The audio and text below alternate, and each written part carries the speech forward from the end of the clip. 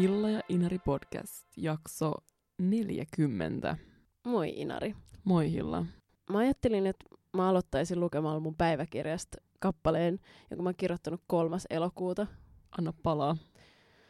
On elokuu ja mä en tahdo tehdä mitään. En tahdo tehdä mitään, en tahdo mitään. On elokuu, eikä kesä taaskaan tehnyt musta kirjailijaa. On elokuu, eikä kesä taaskaan tehnyt musta aikuista. On elokuu, eikä mulla ole rutiineja. On elokuu, enkä arvosta ketään tai mitään. On elokuu ja vihaan. On elokuu ja voisi olla marraskuu vuonna 2009, kun huusin tyynyyn huoneessani ja uhkasin juoda syyllä poistoon tarkoitettua happoa. On elokuu ja Google Docs ei tunnista sanaa marraskuu ja kohta on jo marraskuu. Olenko silloin jo pettänyt elämäni, jättänyt kaiken lupaavan, itken taas tyynyn ja huudan, kun muut ovat lähteneet. Eikö minulla vieläkään ole rutiineja tai aikuisen aikeita tai taitoa kirjoittaa kokemuksista, joita muut eivät huomaa. Istunko silloinkin tuhlaamassa elämää erinäisillä tuoleilla toisten maksuun. Mä vihaan. Hitto. Tämän tekstin kirjoittamisesta on nyt 2 viikkoa ja mulla ei ole mitään muistikuvaa tästä tekstistä. Niin tuossa kuitenkin sillä tuli jonkinlaista semmoista niinku tunteen paloa esiin. Ehkä tämä kertoo jotain siitä, että koska mä kirjoitin tämän tähän paperille, niin mä sain jotenkin prosessoitua sen ja unohdin nämä ajatukset ehkä vähän nopeammin kuin mitä mä olisin muuten unohtanut. Niin vaikka monesti just tommonen tuntuu jotenkin niin kuin, tiedätkö klisee sieltä vinkiltä, että joo, että asioiden ylöskirjoittaminen niin poistaa ne mielestä. Mutta eikö siinä on joku silleen perä kuitenkin? Toisaalta on myös sitä huomannut semmoista tendenssiä, että kirjoittaa päiväkirjaa tai jotain vastaavaa lähinnä just vaan silloin, kun on jonkun niinku tunteen tai jonkun tunteettomuuden vallassa. Sama täällä. Ja siksi mä vähän kauhistuttaakin. Ja mä oon siis pudottanut mun oman päiväkirjan ainakin julkiseen liikennevälineeseen.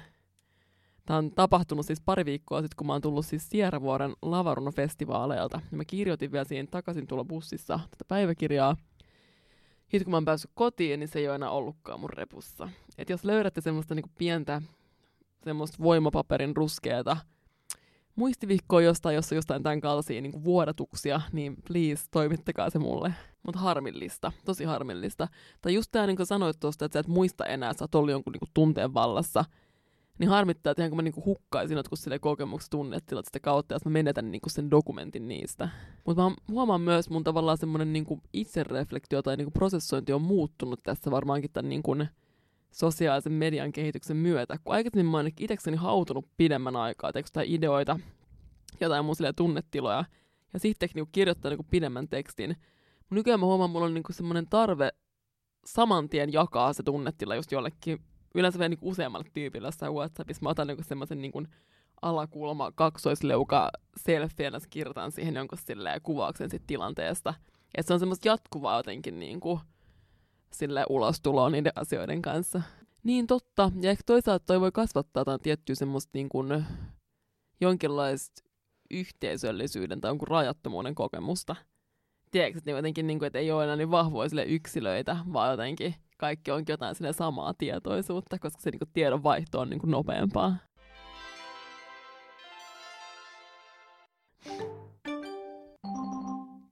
Toihan on vanhan Messengerin ääni. Tulee mieleen niin kuin mun lapsuus, kun mä oon hengannut jossain niin kuin sängyllä jonkun kivikautisen läppärin kanssa ja mesettänyt joidenkin mun kavereiden kanssa. Mikä yhteisöllisyyden ja arjen äänen tiivistymä. Mä keräsin ääniä arjesta, koska meidän tämän jakson teema on arki.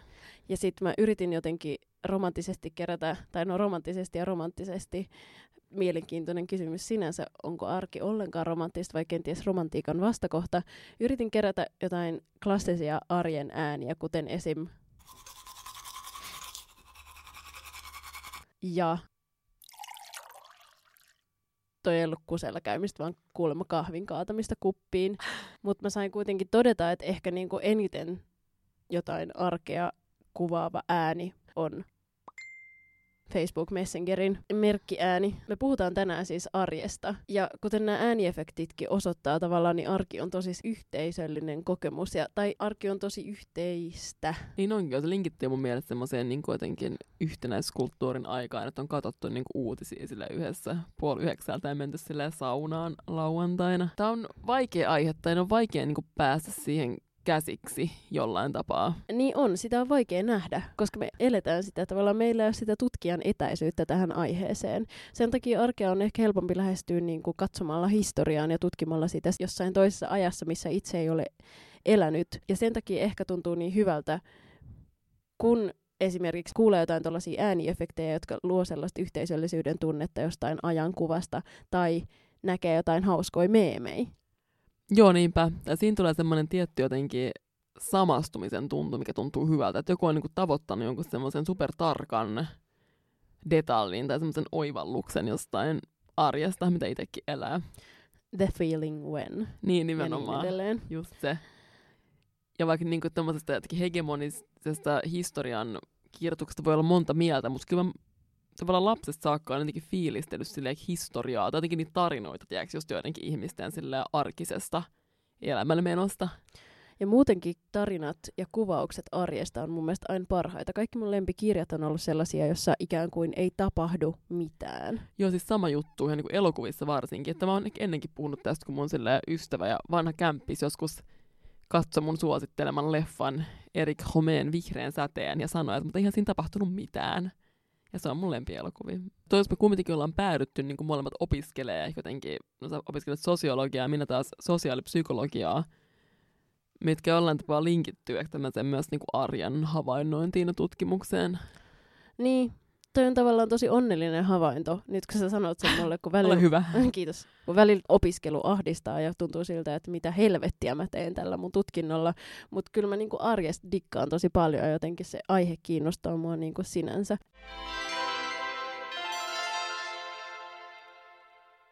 Wikipedian mukaan arki on ihmisen jokapäiväistä elämää, joka koostuu rutiineista. Arki on vastakohta lomalle ja toisaalta pyhälle. Arjen toistuvat rutiinit näkyvät työssä ja työtavoissa, kulutuksessa, sosiaalisissa tilanteissa ja nukkumisessa. Eli Wikipedia yhdistää arjen rutiineihin, työhön, kulutukseen ja sosiaalisuuteen sekä nukkumiseen. Me ollaan aikaisemminkin puhuttu esimerkiksi siitä, miten ihmiset nukkuu, tai me ollaan puhuttu unesta, ja sitten mä esitin sellaisen hypoteesin, tai utopian hypoteesin, että tulevaisuudessa varmasti nukkumisvaliot alkaa jotenkin spesifioitua samalla tavalla kuin ruokavaliot on niin kuin erikoistunut ja tullut henkilökohtaisimmiksi nykyään. Et mä ajattelin silloin, että luultavasti tulevaisuudessa ihmiset saa räätälöidä itselleen oman unirutiininsa, koska se on niin kuin outoa, että kaikilla olisi muka se sama, vaikka totta kai se liittyy myös tähän niin kuin, vuorokauteen, mutta toisaalta aika on niin kuin keksitty käsite ja ihmisen luoma joku tällainen järjestys päivälle, joka sitten toisaalta palautuu aina kapitalismiin ja sen niin kuin ylläpitämiseen. Ja on myös taiteilijoita, jotka noudattaa jotain tällaista niin kuin kivikautista tai metsästäjäkeräilijä nukkumisrytmiä, että nukkuu jonkun pätkänä valvoa ja nukkuu taas.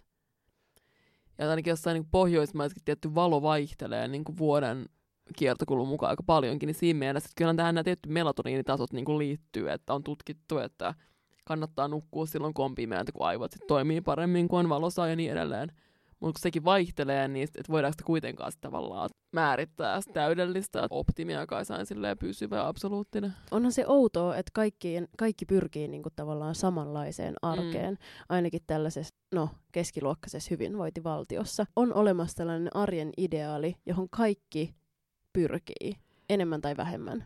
Ja sitten on kiinnostavaa myös tuo Wikipedian niin kun toteamus siitä, että arki on vastakohta lomalle ja toisaalta pyhälle. Jos mä mietin vaikka mun omaa ystäväpiiriä, niin aika monella elämä muutenkin on niin rikkonaista, että ei ehkä niin selkeästi ole mitään lomaa, vaan että vähän pitää itse ottaa jotenkin semmoisia lomahetkiä, mutta muuten ehkä jatkuvasti tekee jotain opiskelua tai jotain niin kuin taidealan hommia tai jotain kirjoittamista. Ja toisaalta toi pyhä on myös kiinnostavaa, kun miettii kuitenkin, mä ostan tämmöisessä jotenkin sekularisoituneessa yhteiskunnassa, että jotenkin se pyhän jotenkin paino sen arjen rinnalle ei tunnu enää kauhean niin kuin painovalta. Niin, joka ehkä saattaa vaikuttaa siihen, että arki ja loma on tavallaan sekoittunut toisiinsa. Joo, niinpä. Ja toisaalta miettii niin omaa lapsuuttaan, niin silloin nämä on ollut vielä niin selkeästi erilliset. Ja vaikka se, että sunnuntaina ei ole päässyt kauppaan, niin on tuonut niin kuin, jotain semmoista rytmiä. Eli tavallaan me voitaisiin vetää joku häilyvä niin kuin yhtäläisyysviiva työaikojen häviämiselle ja sekularisoitumiselle. Jollain tapaa varmaan joo. Jep, mä haluaisin jotenkin ravistella tätä meidän 9-5 arkea, koska pahimmassa tapauksessahan se johtaa vaan siihen, että ihmiset koneenomaisesti menee 9 duuniin, pelaa pasianssia ja lähtee sieltä 5. Mistä tämä esimerkki olikaan? Tämä on mun esimerkki mun harjoittelupaikasta. Niin. Niin, mä oon miettinyt tavallaan tämän niin työajan muutosta. Et vieläkin tavallaan, että vaikka tekisi jotain freelance-hommaa, niin kuitenkin ehkä on tietysti semmoinen vaatimus, että pitää kuitenkin saada määritelty itselleen joku tämmöinen perinteinen työaika, koska se on joku tämmöinen niin kuin kaiku jostain vanhoilta ajoilta. Vaikka toisaalta toi niin 9-5 duunika ei välttämättä tarkoita sitä, että oikeasti niin tekisi jotain työtä 9-5, kun sehän on tavallaan myös mahdotonta ihmisten aivoille. Niin, nimenomaan. Ja sitten mä mietin sitä, että jos näitä rakenteita saisi jotenkin ravistella, niin se voisi ehkä jopa saavuttaa sen, mihin tämä yhteiskunta nyt näyttää koko ajan pyrkivän, eli sen tehokkuuden maksimointiin. Jos ihmiset sais enemmän vaikuttaa siihen omaan aikatauluunsa tavallaan, että ei olisi sitä 9-5 raamia niin voimakkaasti, niin se työn tekeminen olisi myös luultavasti tehokkaampaa. Mutta mitä se sitten toisaalta? Niin ja kyllä musta tommoista ajattelua kuitenkin tavallaan noudatetaan, tai eikö se ole jollain tapaa myös aika jotenkin ahdistavaa semmoinen jotenkin työminuus ja semmoinen muu minuus kietoutuu niin vahvasti yhteen, että on oikeastaan vaikea jotenkin antaa itselleen semmoisia hengähdystaukoja, että vaikka tekee sitä duunia vähän niin koko ajan, jos ei vaikka ole mitään työaikaa. Tätä voi olla vaikea just silleen sit hengähtää, koska koko ajan olisi mahdollisuus kuitenkin vielä silleen vähän tehdä jotain, mitä kuitenkin tunnistaa myös omasta elämästä aika voimakkaasti. Niin, kyllä mä muistan sellaisen paineen ihan niin kuin lapsuudesta saakka, kun mulla oli koko ajan sellainen tunne, että mä voisin aina harjoitella viulusoittoa. Joo, mulla niinku lapsena taas ei just jotenkin ollut tällaista. Silloin mä jotenkin vaan passiivisesti hengasin sen sohvalle ja katoin ehkä vähän silleen telkkariin. Että se paine niinku koko ajan silleen kehittää itseään tuli ehkä vähän jotenkin myöhemmin vasta. Kyllä mäkin hengasin siellä sohvalla enimmäkseen, mutta se paine silti oli siellä. Joo. Ja nyt se on ehkä sitten kulminoitunut ja tullut ihan niinku älyttömäksi, koska mä oon alkanut kehittää sitä jo niin aikaisin. Voin kuvitella. Työssä on se hyvä puoli, että sen voi tavallaan unohtaa, mutta opiskelu on vähän samanlaista kuin tämä viulunsoittoharrastus, että sä aina, varsinkin tämä meidän sosiaalitieteiden tapainen tai ihmistieteellinen opiskelu, jota voi tavallaan kehittää loputtomiin, aina on artikkeleita ja teoksia, joita voisi lukea.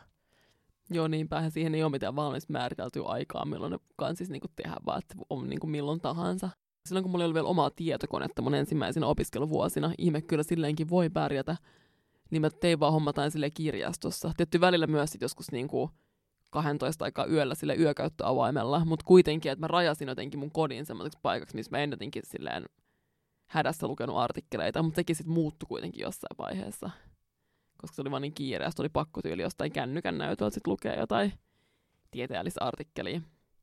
Ja nykyään, kun on vihdoin tää tietokone, niin sitten silleen koko ajan voisi lukea niitä artikkeleita. Mutta tästä meidän puheesta ja näistä aiheista, kännyköistä, tietokoneista, opiskelusta, sun muusta, jo huomaa sen, että arki on luokkakysymys. Ja arki on tavallaan onnen tae. Koska siinä vaiheessa, kun pystyy elämään arkea ja erottaa arjen jostain muusta, jostain pyhästä, niin se tarkoittaa, että menee jo aika hyvin. Ja se olisi mun mielestä syytä liittää tähän meidän keskusteluun. Joo, nimenomaan. Ja siis myös semmoinen niin miellyttävän arjen ylläpitäminen, niin kuin ehkä tässä yhteiskunnassa ja varmaan melkein kaikissa muissakin, niin edellyttää vaikka niin tiettyä tulotasoa. Että on jotenkin varaa toteuttaa semmoisia niin kuin lainausmerkeissä niin kuin naisten lehtien vinkkejä jostain, että osta kynttilöitä ja kääriydy huopaan henkisiä juttuja. Jep. Ja mä mietin niin kuin myös siltä kannalta, että on ylipäätään infrastruktuuri, ei ole vaikka sota. Jep, niinpä. Ja että miten, no totta kai myös sodan aikana se arki jotenkin niin kuin rullaa. Niin, kyllä ihmiset varmaan tottuu sillä aika kauheisiinkin olosuhteisiin. Ihmisaivot on niin kuin yllättävän adaptiiviset. Saa nähdä, miltä meidän arki näyttää vaikka 10 vuoden kuluttua. Joo, sanos muuta. Kun ilmasto on about tuhoutunut. Niin, jep. Ja nyt otetaankin tähän lähetykseen ilmastoasiantuntija. Itse olisi hyvä. Mulla on myös itselläni aika niin kuin hedonistinen suhtautuminen arkeen. Et jotenkin mä huomaan, että mun on tosi vaikea tehdä just juttuja, mitkä tuntuu vähän silleen vaikeilta tai epämiellyttäviltä. Tai mä huomasin tämän just tällä viikolla. Palasin taas ohjaamaan mun semmoista aamujoonkaryhmään. Se on superkiva ryhmä ja silleen siellä on tosi kiva kyllä käydä ohjaamassa, mutta se on niinku 7 aamulla, mikä ei ihan mene tavallaan mun niin kuin luonnolliseen unirytmiin, tai mun on vaikea päästä nukkuun niin aikaisin, että mä olisin siellä tavallaan ihan skarpeimmillani silloin 7 joogamatolla. Ja mä huomasin sen pienen niin kuin ahistuksen tunteen, mikä mulla tuli tästä, että mun pitää laittaa herätyskello soimaan 6.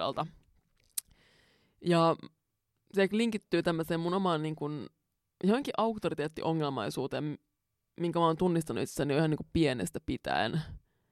Että mä oon kokenut jotenkin samantyyppistä ahdistusta varmaan jossain esikoulussa 6-vuotiaana. Ja nykyään, kun mä oon kuitenkin voinut aika onnekkaasti kuitenkin rajata elämästäni asioita, mitkä tuntuu niin kuin epämiellyttäviltä, että ei jotenkin mun omilta, niin tavallaan huomaa, että onkin sellaisia asioita, mitkä ei tavallaan sovi mun jotenkin tapaan olla. Miten sä suhtaudut työntekoon noin niin kuin muuten?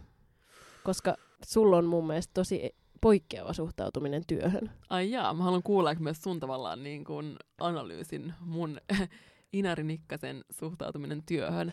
No mä suhtaudun työhön varmaan jollain tapaa niin kuin kriittisestikin, mutta mä en halua kuulostaa kuitenkaan mitenkään elitistiseltä. Mä tein siis mun harjoittelussa Kehitysvammaliitossa tämmöisen niin kuin kirjallisuuskatsauksen mun hyvän ystävän ja harjoitteluparin Lindran kanssa. Se koski siis tämä katsaus niin kuin lainausmerkeissä vammaisten naisten työelämää, työllistymistä. Ja tavallaan siinä meidän katsauksessa, kun me tutkittiin erilaisia jotain niin kuin ympäri maailmaa tehty jotain artikkeleja aiheesta, niin huomasi kyllä tavallaan semmoisen vahvan niin kuin työn normin. Ainakin tuntuu siltä, että ainakin meidän länsimaisessa yhteiskunnassa ja just pohjoismaissa työ nähdään niin kuin vahvasti sellaisena niin kuin ihmisen jotenkin syvimpänä jotenkin subjektiviteetin ja identiteetin lähteenä. Et jos ei ole sillä töissä, niin sitten ei oikein, että ei oikein niin kuin ole mitään. Tai se on se, mihin pitää ainakin niin kuin pyrkiä. Ja se jotenkin ärsyttää mua. Vaikka samaan aikaan mä arvostan tietysti työntekoa, mutta jotenkin ärsyttää semmoinen puhetapa, että no mitä sä teet?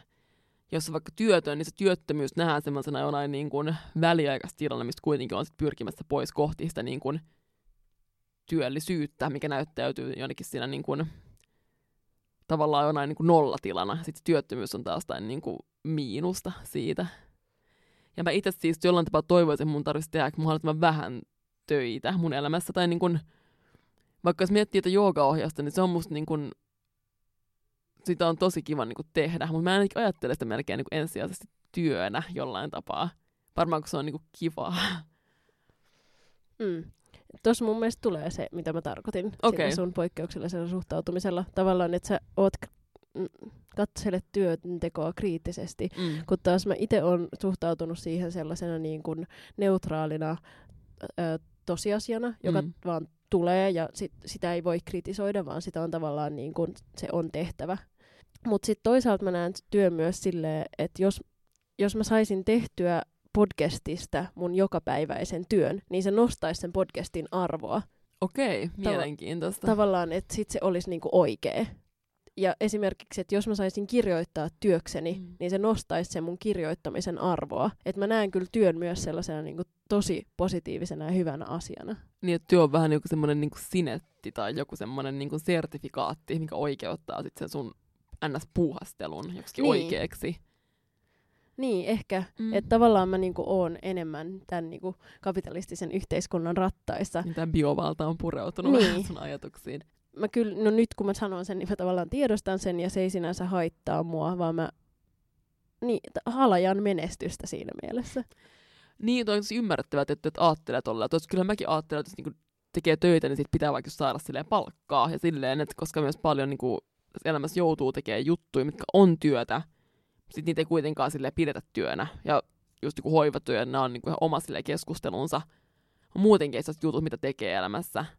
Että kyllä mä tietty myös, että vaikka mä kritisoisinkin työtä, niin kuitenkin tavallaan jutut, mitä tekee, ja ne on niin kuin jollain tapaa niin kuin työtä, niin kyllä pitää myös silleen nähdä työnä, vaikka se ei välttämättä lisäiskään niin kuin niiden arvoa jotenkin, tai arvokkuutta. No miten sä suhtauduit vaikka niin kuin lapsena silleen koulunkäyntiin tai semmoisia jotenkin niin kuin lapsen arkeen? Miltä se susta niin kuin tuntui? No siis ennen kuin mä täytin 15, niin mä vaan silleen ajauduin. Ja ehkä 6. luokalla mulle tuli sellainen ajatus koulusta, että niin, että mä oon täällä oppimassa jotain. Niin. Mutta on varmaan ymmärrettävää. En mä usko, että moni skidi silleen hiffaa sitä, että mikä se pointti siinä oikein on. Ja varmasti erityisesti Steiner-koulussa. Niin, totta tietty. Siitä maailmassa mä en edes silleen, tai ei ole kokemusta. Että se oppiminen yritetään tehdä siellä silleen kuin vahingossa. Ja mä kyllä fiilistelen tosi paljon.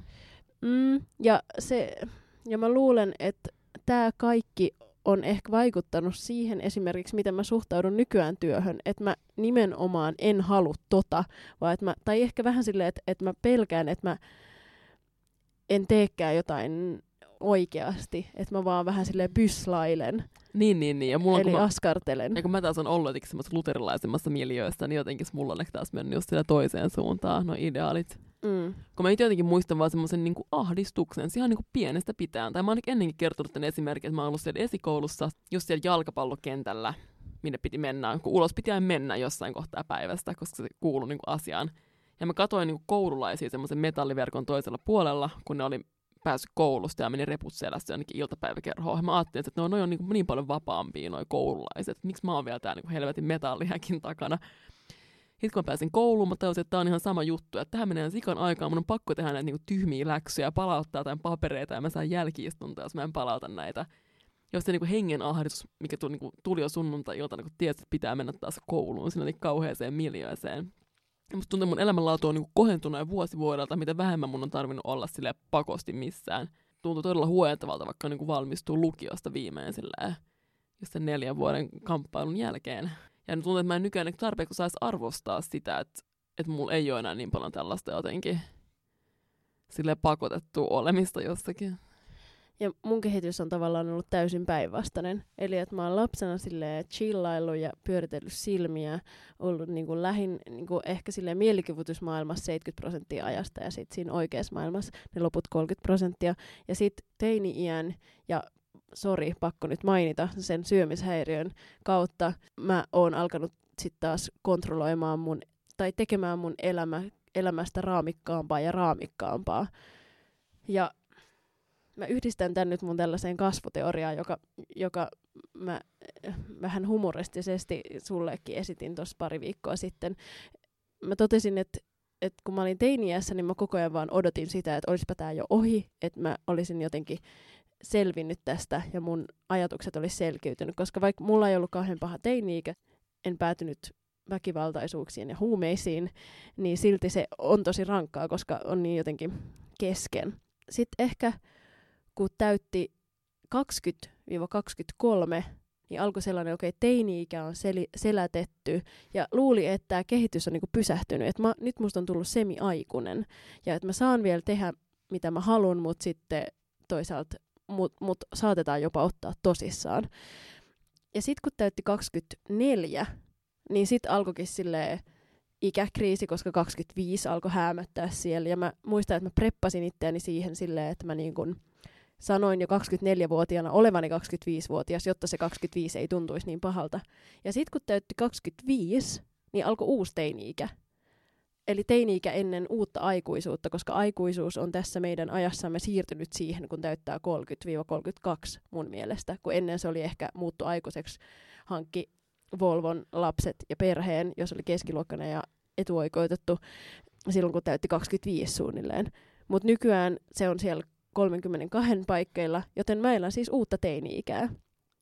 Ja se näkyy myös mun arjessa, koska mun arki on tällä hetkellä sellaista, tai mä huomaan, että se on sellaista, niin kun, että mä kaipaan niitä, mä oon selvinnyt siitä mun arjen kontrolloinnista, ja jotenkin mä en enää niin kun kurita itseäni siinä määrin, mitä mä tein vaikka silloin teini-iässä, mutta sitten mä huomaan kuitenkin kaipaavani niitä rutiineja. Et nyt mä oon sellaisessa niin kuin ihmeen välitilassa, että mä joka aamu herään ja ajattelen, tai joka ilta kun menen nukkumaan, niin mä ajattelen, että huomenna aamulla mä joogaan, ja siitä tulee mun rutiini. Mutta sitten mä en koskaan tee sitä, koska mä olen armollinen itselleni aamulla ja mieluummin nukun.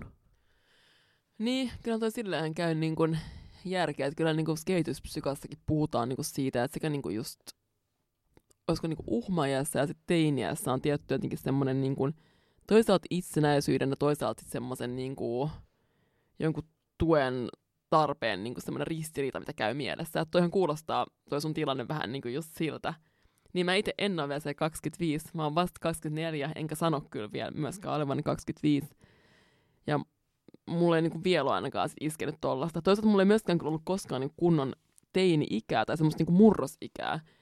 Ja mä oon miettinyt, että voiko tämä mun niinku auktoriteettiongelmaisuus liittyy niinku siihen, että tämä on vaan niinku pitkittynyt tämä mun tietty niinku, joku semmoinen murrosiän kaltainen tila. Mainitsit noin syömishäiriö, kontrollointi, rutiinitarpeet. Sori, tästä jotenkin tässä on tullut kritiikkiä, että tästä syömishäiriöstä puhutaan liikaa, mutta ei ole vähän aikaa puhuttu. Niitä tulee vaan mieleen niinku oma silleen, just vaikka teini-ikä tai nuoruus. Mullakin niinku oli silleen vahvat kyllä niinku kaikki oudot rutiinit, mutta ne ei toisaalta ollut ehkä mitään niinku sellaisia niin perinteisiä, tiedätkö? Tai semmosia niin kuin, en mä olisin elänyt sillä niin kuin kuuluu elää. Ja mulla niin kuin, siihen niin kuin syömishäiriöönkin liittyy semmoinen tietty jotenkin niin kuin semmoinen normien jotenkin vastustaminen jollain hölmöllä tapaa. Tai minkä mä tunnistin, kun mä luin siis Iida Elina-Sofia Hirvosen tekstiä Nuoresta voimasta, tätä Anorexia Mirabilis, kun se kuvaa siis Ossi Nymanin röyhkeysteosta, mitä mä en siis itse ole vieläkään lukenut. Mutta se oli mulle jotenkin samastuttavaa, tai sitten tuli mieleen niinku just mun silleen teini-ikä, kun jotenkin ärsytti niinku semmoinen harmaan arjan jotenkin normaalin vaatimukset niin paljon, että kieltäytyi siitä ja kehitti niinku ihan omat oudot vinoutuneet sääntönsä. Ossi Nymanen kirja on siis tämä kirja työstä kieltäytymisestä. Voin hyvin kuvitella, kun taas mä en ole kovin pedanttityyppi, mä en ollut kovin pedantti edes silloin, kun mulla oli niinku mun niinku syömishäiriö oli pahimmillaan, mutta mä kuitenkin yritin sovittaa sitä siihen niinku ideaaliin päivärytmiin, eli aamupala, lounas, mitä näitä nyt on, niin jotenkin mä yritin tehdä sitä niinku niiden yleisten joidenkin ohjeiden ja ideaalin raameissa, eli varmasti niinku tosi erillä tavalla kuin esimerkiksi sä. Joo, kyllä joo. Tai muistas, kun on käynyt sit vaikka hoidosten asian puitteissa, sitten yritetty tavallaan parantaa sellaisilla niin kuin kognitiivisilla listoilla ja semmoisilla, mitä nämä on siis ateriasuunnitelmalla sun muilla, mutta sitten ei ole kuitenkaan, että on ollut joku outo semmoinen joku outo sellainen kapina sisällä tuolla, että en todellakaan niin lähde näihin, vaikka on niin nyökkäillyt sillä hymyillä, että joo, kyllä, mutta on oikeasti, että en kyllä noudata näitä, tai silleen, että on halunnut tehdä vaan kaiken sillä jotenkin ihan muulla tavalla. Ja toisaalta kyllä niin jostain vaiheessa olisi voinut olla myös siis oikeasti parempi vaan, tai siis kyllä mä koen, että joissakin niin kuin elämänvaiheessa myös tietyt rutiinit kuitenkin oikeasti voisi luoda semmoista niin kuin parantavaa turvaa. Tai että ei tämä mun niin kuin tämä mun tapa tehdä asioita ei ole kyllä ollut ehkä hirveän hyvä. Tai jotenkin, jos miettii vaikka mun nykyistä elämäntilannetta jotenkin, tai siis, että olisi voinut saada enemmän voimavaroja sillä, että olisi kuitenkin niin kuin jokin voima saanut, mutta pysyä semmoisissa arjen rutiineissa, mitä kautta olisi voinut jotenkin rakentua vahvempi semmoinen perusturva, minkä päälle mä olisin voinut rakentaa mun niinku aikuisuutta. Et kun on niinku jotenkin muuttanut vaikka 18-vuotiaana pois niin kotoa semmoisen vähän jotenkin hazardina nuorena, et ei ole koskaan oppinut niinku maksaa laskuja tai jotenkin tekee tällaisia juttuja. Et kyllä mä niinku tavallaan vaikka tämmöisessä niinku kognitiivisessa lähestymistavassa, vaikka niinku mielenterveysongelmien parantamiseen voi olla huonot puolensa, mutta kyllä mä näen, että voi olla tosi jotenkin hyviä kuitenkin. Tai ehkä kiva, jos mulla olisi ollut joku aikuinen mun arjessa, joka ei sit pakottanut mut noudattaa niitä. Mutta se olisi kyllä tarvittu.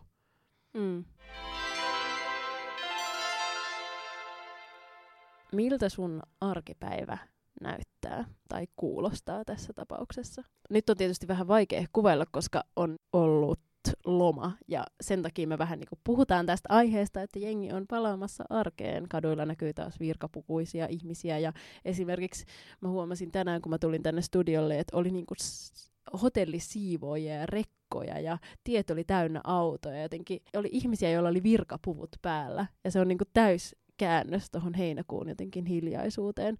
Mutta pystyksä ja haluaksä kertoa meille esimerkiksi suhteessa ruokaan tai suhteessa tunteihin tai suhteessa sosiaalisiin tilanteisiin, miltä sun arkipäivä näyttää? On vaikea kysymys, varsinkin nyt kun tuntuu, että on vielä jossain tässä niin siirtymäajassa, koska on niin kuin elokuun vähän yli puolivälin.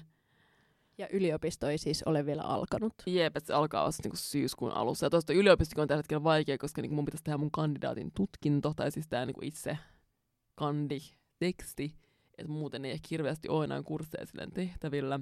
Ja mä huomaan myös, että joka niinku syksy mun yliopistoaikana, vaikka mun on ollut aika vaikea monesti, niin siirtyy tavallaan sit siihen arjen maailmaan jollain tapaa. Mun mielestä sun arki on varmasti tosi mielenkiintoista monelle, koska mä uskon, että se poikkeaa tosi paljon siitä, mihin ihmiset on tottunut. Okay. Kun esimerkiksi jos katsoo, mä oon nyt löytänyt vähän niin kuin YouTuben, mä en ole hirveästi niin kuin vielä oikeastaan päässyt siihen sisälle, mutta mä oon katsonut näitä videoita. Ja kaikista suosituimpia mun analyysin mukaan, suosituimpia ja parhaita videoita on My Day-videot, ja sitten mä tietty itse tykkään, koska mulla on ruokaongelma ollut, niin mä tykkään näistä What I Eat in a Day-videoista. Ja kaikki ne noudattaa sitä samaa kaavaa, että aamupala syödään 6.30-9.15 ihmisestä riippuen. Sitten tulee välipala ennen lounasta luultavasti, jos on terve syöjä. Jos urheilee etenkin. Niin, ja sitten tulee lounas kello 12.15-13.30, välipala siinä välissä kello 15, sitten iltaruoka kello 17-19 ja sitten vielä joku pieni iltapala. Niin, toi on kyllä tämmöinen malli, mitä mullekin on niin yritetty jossain opettaa, mutta ei ole koskaan pystynyt jotenkin niin kuin, ottaa sitä kuitenkaan täysin elämäänsä. Vaikka jossain mä huomaan, että mä oon kokenut syyllisyyttä siitä, että mä en ole elänyt tolleen, koska mulla on niin monet tahot sille opetettu, että joo, näin sun oikeasti kuuluisi elää. Musta ei ole tavallaan jotenkin pystynyt tai halunnut, niistä on kuitenkin ollut mielessä, että tälleen niin pitäisi elää. Mutta ehkä tommonen rytmi toisaalta vaatisi myös tämän semmoista niin kuin perinteikkäämpää sisältöä tavallaan noin niin pelkkiä niin vaikka syömisten ympärille. Tai siis silleen, että ainakin voin sanoa sen, että mun arkipäivä näyttää varmaan tosi erilaiselta. On siinäkin varmaan joku niinku semmoinen tietty. Tai kyllä mä kuitenkin on aika sellainen niinku rutinoituva tyyppi, mutta en kyllä ainakaan noin perinteisellä tavalla. Koska siis mun on pakko myöntää, että me ollaan tunnettu kohta 2,5 vuotta ja mä en vieläkään tiedä, mitä sä teet sun päivisin. Tai että missä rytmissä. Mä tiedän suunnilleen, että sä tykkäät herätä 9. Se on sun mielestä, niinku, mä samaistun myös, se on niinku ideaali aika herätä, varsinkin kun menee nukkumaan niinku 12-2 aikana. Mut sit me nähdään aina jossain vaiheessa. Ja sit mä en tiedä, mitä sä teet niillä väleillä. Käyt pilateksessa yleensä, mut muuten mulla niinku ihan pimennossa. Niin, toi ainakin. No on aistavaa, kun me aletaan puhua tässä, kun mä en itsekään välttämättä pysty vastaamaan tuohon kysymykseen. Että jos mulla ei ole mitään tavalla, että jos mulla ei ole mitään pakkoa, mulla ei ole mitään tapaamista esimerkiksi tai mitään, niin sitten varmaan, että mä otan niinku koneen ja yritän vaatikin silleen saada otetta aikastaan mun niinku opiskeluista monesti. Tai just vaikka niinku mennä viikolla, kun mä olin vaikka herännyt ehkä just silloin 9-10 aikaa. Nyt mun aikataulu on mennyt vähän myöhemmäksi, koska on ollut niinku vielä kesä. Siinä mä oon silleen just tehnyt jotain aamiaisen kaltaista ja ottanut mun tietokoneen ja mennyt just niinku meidän keittiön pöydän äärellä ja tyyli alkanut lukea jotain sosiaalipsykologiaa tai niinku tiedelehtiä ja kauhistunut kaikista niistä hirveistä tutkimuksista, mitä siellä on. Ja jotain tällaista, mutta kyllä musta tuntuu, että mä niinku on aika paljon liikkeessä. En mä niinku himassakaan makaa kyllä. Tulee mieleen, mä olisin jossain niin ylioppilainen terveydenhuoltosäätiön jossain niin psykiatrisen sairaanhoitajalta kysyy, että miten sun päivät oikein menee? Ja mä olisin silleen, että apua, en mä osaa vastata tuohon kysymykseen. Mun mielestä sun arki vaikuttaa tosi kiehtovalta. Sä oot hengissä, sun täytyy syödä, mutta mun on tosi vaikea välillä sanoa silleen, että söikö Inari mitään eilen? Kyllä mä syön. Mutta jos silleen väliin saattaa olla kyllä pitkiä ateriavälejä, mitkä näkyy kyllä mun silleen ja sit jotenkin silleen mielialan vaihteluissa. Että syömässä juttu, missä se kyväs karpata. Sä syöt yleensä niinku aamulla ja illalla. Niin jep, joo. Se ei ole niin hyvä tapa kyllä. Mutta mä ymmärrän sen tavallaan myös suhteessa sun jooga-harrastukseen, koska on inhottava syödä hirveän raskaasti päivällä, jos joogaa, tai varsinkaan varmaan, jos jooga ohjaa joogaa kesken sen. Niin. Joo, kyllä se vaikuttaa.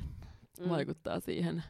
Niin, kyllä se välillä kaipaisi niinku selkeämpää vastausta tuon kysymykseen myöskin. Tai semmoista, no mä oon niinku töissä. Mä siis elän sellaisessa niin kuin rutiinien vastustamisen ja rutiinien rakastamisen ristituulessa. Koska rutiinit on uncool. Tai sellaisten niin kuin tyypillisten normatiivisten rutiinien noudattaminen, kuten aamupala kello 7.30 ja lounas kello 13 tai varsinkaan kello 11.30 on niin junttia, että tavallaan lounasta mä en koskaan söisi 11.30,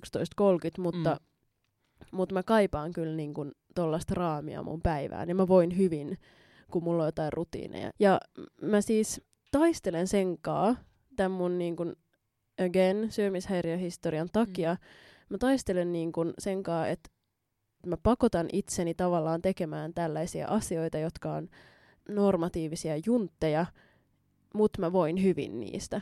Niin, tavallaan. Mutta tuo liittyy myös semmoisen outoon ideaaliin siitä, että pitäisi jotenkin niin vaikka olla tosi hyvä kaikessa ilman, että harjoittelee. Tai jotenkin mä linkitän sen niin sellaiseen ilmiöön. Niin, ja asioiden pitäisi vaan tapahtua.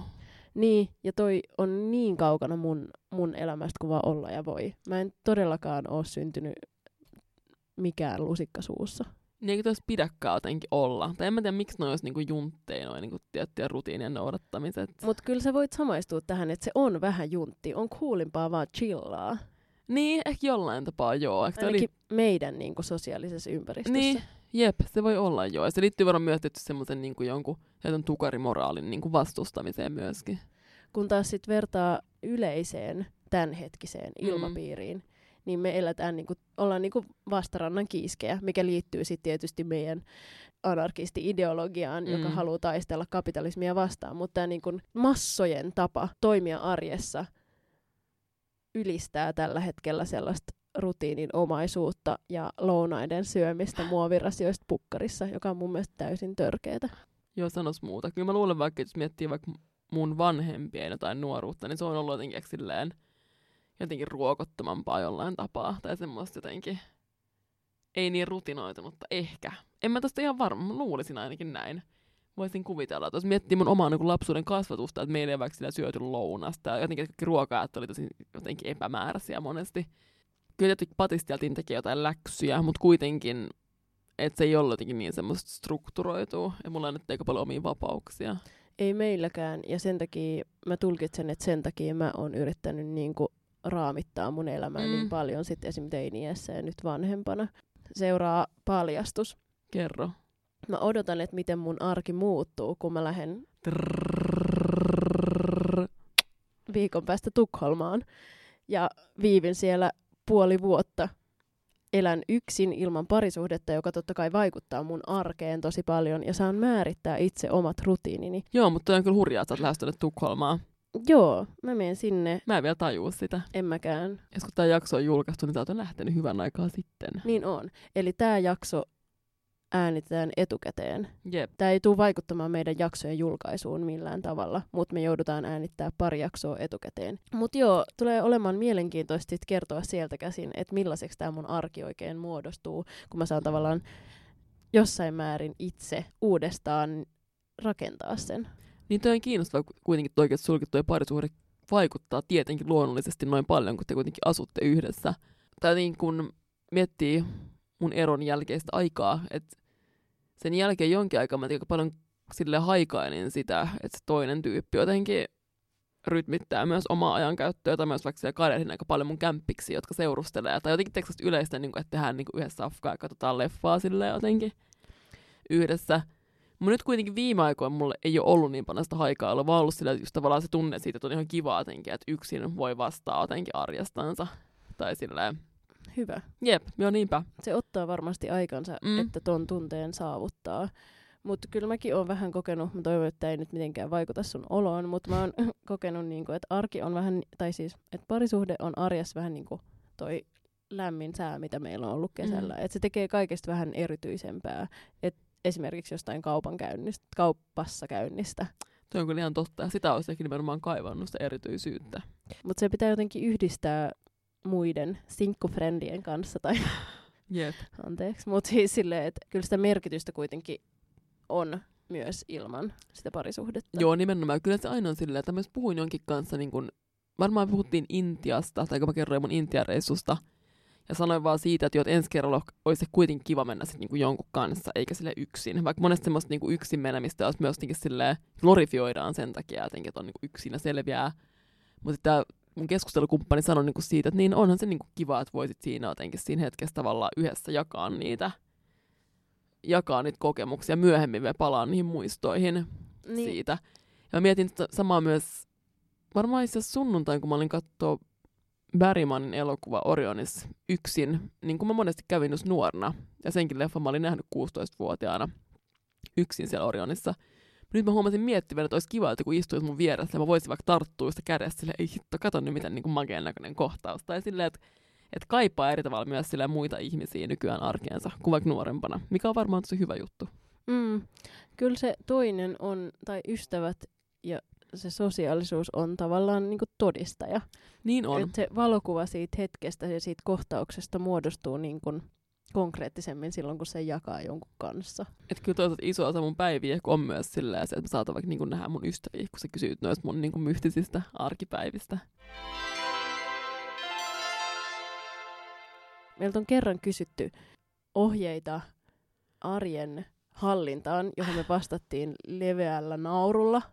Hauskaa, että kysyttiin, mutta se jotenkin huvitti mua, koska mä olisin ehkä viimeinen ihminen, että mä kysyisin niin kuin arjen hallintavinkkejä. Mä jotenkin arjen hallinnassa kyllä luotan näihin kliseisiin. Ne on jostain saanut sen kliseen niin kuin arvonimensä. Mä uskon, että se on siitä, että ne toimii. Esimerkiksi, että kun päivänsä lopettaa, niin kirjoittaa seuraavan päivän ohjelman paperille, jos on esimerkiksi valmistautumassa tenttiin. Ettei tarvi silloin, kun tulee kirjastoon, alkaa miettiä, että mitä mun pitikään tehdä. Kuulostaa hyvältä, mitä munkin varmaan niin jos pitäisi tehdä. Toi on mun jokavuotinen jonkinnäköinen uuden vuoden tai tälleen, kun uusi lukuvuosi alkaa, niin lupaus mä en vielä koskaan toteuttanut sitä. Muutenkin mun elämästä puuttuu sellainen taito suunnitella asioita etukäteen pitkälle ajalle. Kertokaa, miten se tehdään. Mä en tiedä. Siis ihan sama juttu. Mäkin jollain tapaa menen semmoiset niin kuin hevoslaput silmillä eteenpäin, mikä liittyy osittain vähän varmaan tähän auktoriteettiongelmaisuuteen. Myöskin johonkin semmoiseen, niin kuin, no me puhuttiin viime aikoina kuolemasta, mutta se liittyy johonkin outoon semmoiseen niin kuoleman läsnäoloon mun elämässä, että mä jotenkin luota jollain tapaa siihen, mun elämä jatkuu, mikä on jotenkin sillä vähän tragikoomista. Että mun on ollut vaikea vaikka jotenkin sillä tehdä mitään pitkän tähtäimen matkasuunnitelmia tai jotain niin kuin rahan säästöpläänejä, koska on jotenkin sen outo haurauden tuntu elämästä, että mä voin vaikka kuolla hetkenä minä hyvänsä. Ja tämähän kuulostaa jotenkin vähän masentuneelta ja surulliselta ja vähän turhalta. Mä tarkoitan myös niin kuin sellaisia seuraavan viikon Niin, aivan. Ja tähän mä haluaisin muutoksen, koska mä uskon, että mä voisin paremmin, jos mä suunnittelisin mun arkea vähän etukäteen. Ja mä oon todennut, että sitä voi suunnitella esimerkiksi asettamalla joitain tavoitteita. Tavoite kuulostaa koordinaatteja. Joitain koordinaatteja ja joitain rutiineja. Sitten mä oon huomannut, että jos on edes yksi rutiini, joka toistuu joka päivä, josta mä siis nautin ihan tosi paljon. Esimerkiksi mä 2 viikkoa ennen kuin mä tulin kipeäksi, niin ehdin joka keskiviikko töiden jälkeen käydä istumassa yhdellä kalliolla lukemassa kirjaa, syömässä pikku evään ja mennä sen jälkeen Unisportille, mun lempijumppatunnille. Mä nautin siitä hetkestä siellä kalliolla niin paljon. Ja se, että mä tiesin, että tää toistuu taas ensi viikolla, niin se tuntui tosi hyvältä. Jolloin mä ajattelen, että jos niin kun esimerkiksi jos vaikka harrastaa urheilua, niin suunnittelee edellisellä viikolla, että tona päivänä mä urheilen, niin se luo jo jonkinlaiset koordinaatit sille seuraavalle viikolle. Ja se, että kirjoittaa ne johonkin kalenteriin tai edes miettii ne päässään, niin se voi niinku ehkä helpottaa sitä arjen jotain hallintaa. Ja sitten jos harrastaa urheilua, mutta se tuntuu vaikealta, niin se, että sen on päättänyt sen päivän aikaisemmin, niin se helpottaa sitä sen urheilun tekemistä, koska sit se tapahtuu ikään kuin rutiinilla. Mutta tämäkin on tällaista keskustelua, jota mä inhoon samaan aikaan, kun se esimerkiksi parhaissa olosuhteissa tuo tosi hyvän olon. Toinen tällainen vinkki on, että jos esimerkiksi joogaa 15 minuuttia joka aamu, eli on joku tällainen arkirutiini, niin mä uskon, että se jotenkin myös tuo muotoa siihen niin kuin muuhun siinä päivänä. Ja jotain semmoista niin pohjaamista on hyvä jotenkin ponnistaa eteenpäin. Viime kesän mä joogasin joka aamu ja mulla tuli siitä niinku superhyvä fiilis. Ja mä oon tänä kesän yrittänyt sitä, mutta mä oon yhtenä aamun joogannut. Sä toi kuumuus vaikutti. Niin. Onko sulla jotain lifehackseja? Ainakin keskeinen osa mun arkea on yleinen arjen esteettisyys. Ja mä luulen, että säkin voit samastua tähän. Joo, mä oon oppinut sitä tosi paljon mun kumppanilta. Ja se tarkoittaa siis käytännössä sitä, että arjesta tulee parempaa, kun ostaa kauniin vesipullon tai kauniin hammasharjan. Ihan nimenomaan. Että tähänkin liittyy tämmöinen niin kuin outo elokuvallinen tapa hahmottaa maailmaa silleen, että haluaa tavallaan, että ne elämän kohtaukset silleen näyttää jotenkin hyvältä. Mutta kyllä se oikeasti myös parantaa silleen mielenlaatua. Kyllä niin kuin kauniit asetelmat, kauniit hetket tekee arjesta merkityksellistä, koska ne muistaa helpommin. Jonkun kauniin kahvihetken, vaikka nopeenkin, niin muistaa paremmin kuin RL:ltä ostetun takeaway-kahvin. Me kuitenkin puhuttiin myös aikaisemmin tästä niinku just arjen jotenkin muistiin panemisesta, niin tää on yksi visuaalinen tapa tehdä niitä muistikuvia. Jep. Ja on mulla niinku jotain tämmöisiä juttuja. Esimerkiksi just se, että jos niinku miettii, että kantsiiko pestä hiukset, niin yleensä ne kantsii niinku pestä. Ja sama voi sanoa sille niinku syömisestä, että jos niinku miettii, että okei, no kantsiko mun nyt syödä vai vähän myöhemmin, niin yleensä siinä hetkessä, koska se vaikuttaa niinku mielialaan niin paljon kuitenkin. Ja tämänkin oppii kantapään kautta uudestaan ja uudestaan.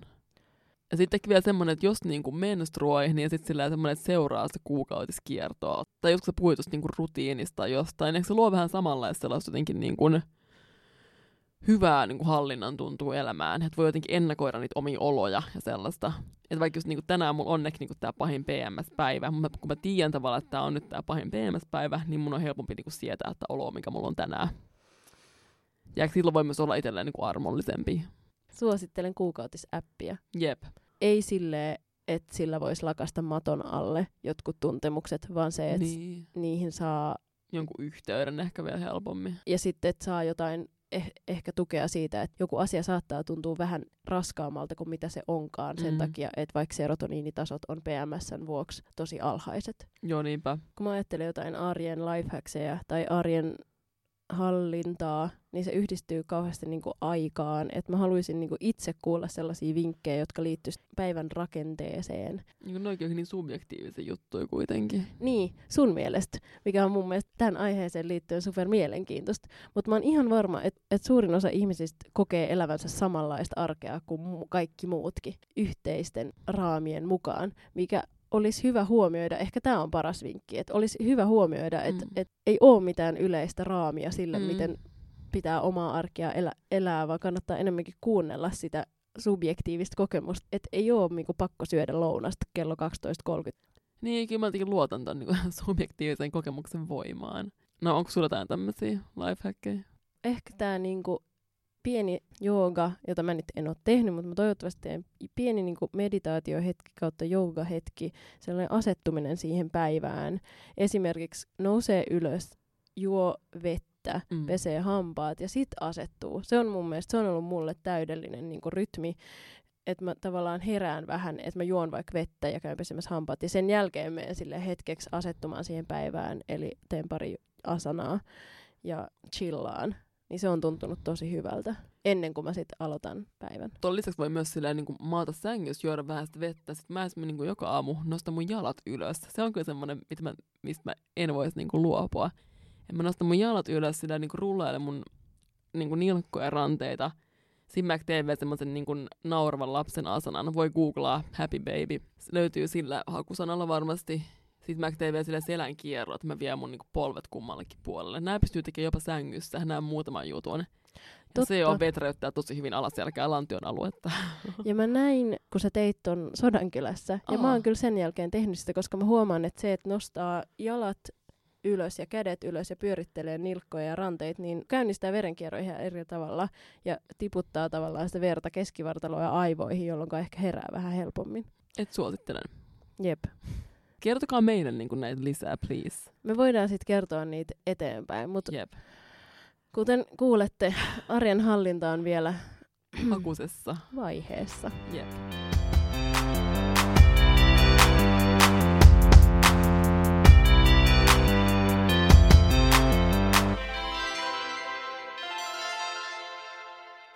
Mennäänkö sitten viikon suosituksiin?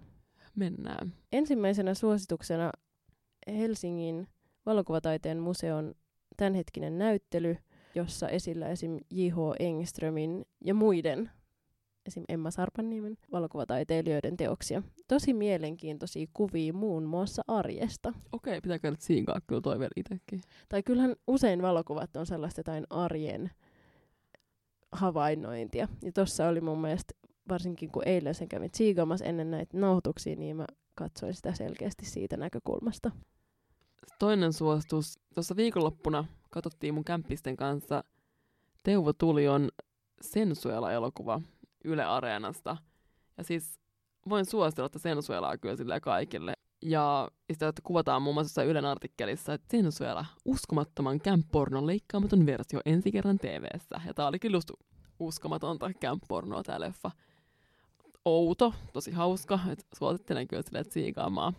Siinä oli Lapin maisemaa ja seksiä ja semmoista outoutta. Kaikki mun niinku suosikkijuttuja. 3. suositus on B-vitamiini. Tähän kuukautiskiertoon liittyen mä huomasin, että mä oikeasti kärsin mun PMS:stä tammi-helmi-maaliskuussa. Totta kai ne on myös tosi raskaat kuukaudet, mutta se jatkuu vielä vähän huhtikuussa ja huhtikuu on kuitenkin jo vähän iisimpi kuukausi. Ja mä en silloin syönyt B-vitamiinia.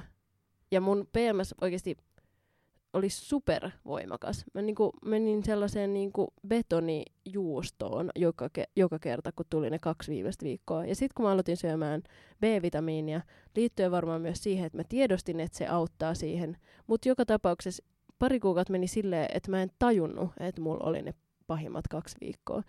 Et mä uskon, että se oikeasti vaikuttaa. Jos kyllä varsinkin, jos on niinku vegaani, mitä tietty kannattaa olla jokaisen, niin sit kyllä ainakin kannattaisi kyllä varmaan syödä niinku B-vitamiini, jotain kompleksia, tai semmoista, missä on niitä kaikkia B-vitamiineja. Pitäisi itsekin taas huolehtia tästä. Ne olkoon viikon suositukset. Kiitos Inari. Kiitos Hilla, ja kiitos muuten Adele Hyrry meidän ihan törkeän hienoista syksyn ensimmäisistä kuvista. Kiitos kaikille kuulijoille kommenteista ja siitä, että ylipäätään kuuntelette. Jep, kiitti ihan super paljon. Me kuullaan taas 2 viikon kuluttua. Kuulemiin. Moikka! Moi moi!